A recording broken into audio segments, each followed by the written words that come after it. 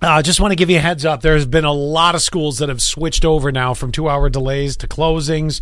And we've got them all updated. You guys just feverishly went through it here in the studio, and the best way to find out is to take a quick peek. Yeah, hit up our social. I would say that would be the best way for you, and to note that they just got updated. So even if you're like getting ready, you're putting hairspray in your hair, and you're like, I'm ready for this day.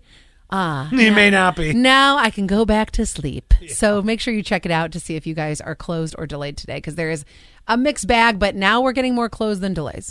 So this makes me nervous. We got a text from 1499. They said, prepare yourselves. It's a full moon, and stupidity is going to be intense with this one. With what one? The full moon. No, I mean what's going to happen? Oh, I don't know. I guess people are just going to be stupid. I don't believe in that stuff. I don't know. I don't either, but I'm pretty sure that it affects the kids in some way because, like, sleep schedules. So does going through Walmart. That's true, actually. They pump something in that air that you're like, why are you a maniac right now? You're right. You're absolutely right. So don't go to Walmart during a full moon either. Oh my gosh, yeah, that's just an invitation for a disaster. Yes. But no, like I'm pretty sure these patterns mess with like kids' sleep, especially young kids. Oh.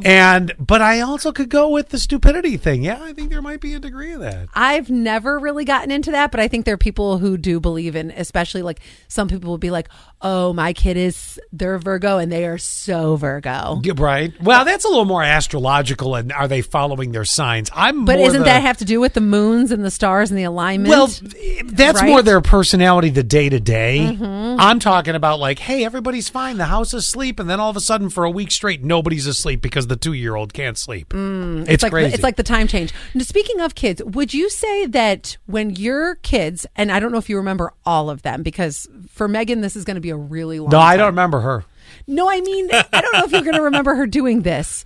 When she learned to walk, was that the most rewarding thing when she was growing up? Nope. And I'll tell you what the most rewarding thing is, because I want to know where this came from. Okay. The most rewarding thing is potty training and getting out of diapers and not looking back. That is the most rewarding thing. Not seeing the first step? Not like the... No, but you forget. I don't remember the first. You do. I don't remember the first steps of them, because then they start running, and then it's a whole different set of issues. Then it's a whole blur. Then it's like, oh my. No, the single most, and I would be willing to bet, is if they really sat down and thought about it, getting the hell out of diapers. Agreed or not agree? Do you agree with what Scott's saying? Most rewarding milestone is diapers, or is the most rewarding milestone them learning to walk? I mean, you get like a nice weekend of them going, like, oh, look at little Teddy, he's walking. And then in a week, Teddy's running through the house with scissors. And shoving them in the electrical outlet. Yes. Teddy! With that or diapers.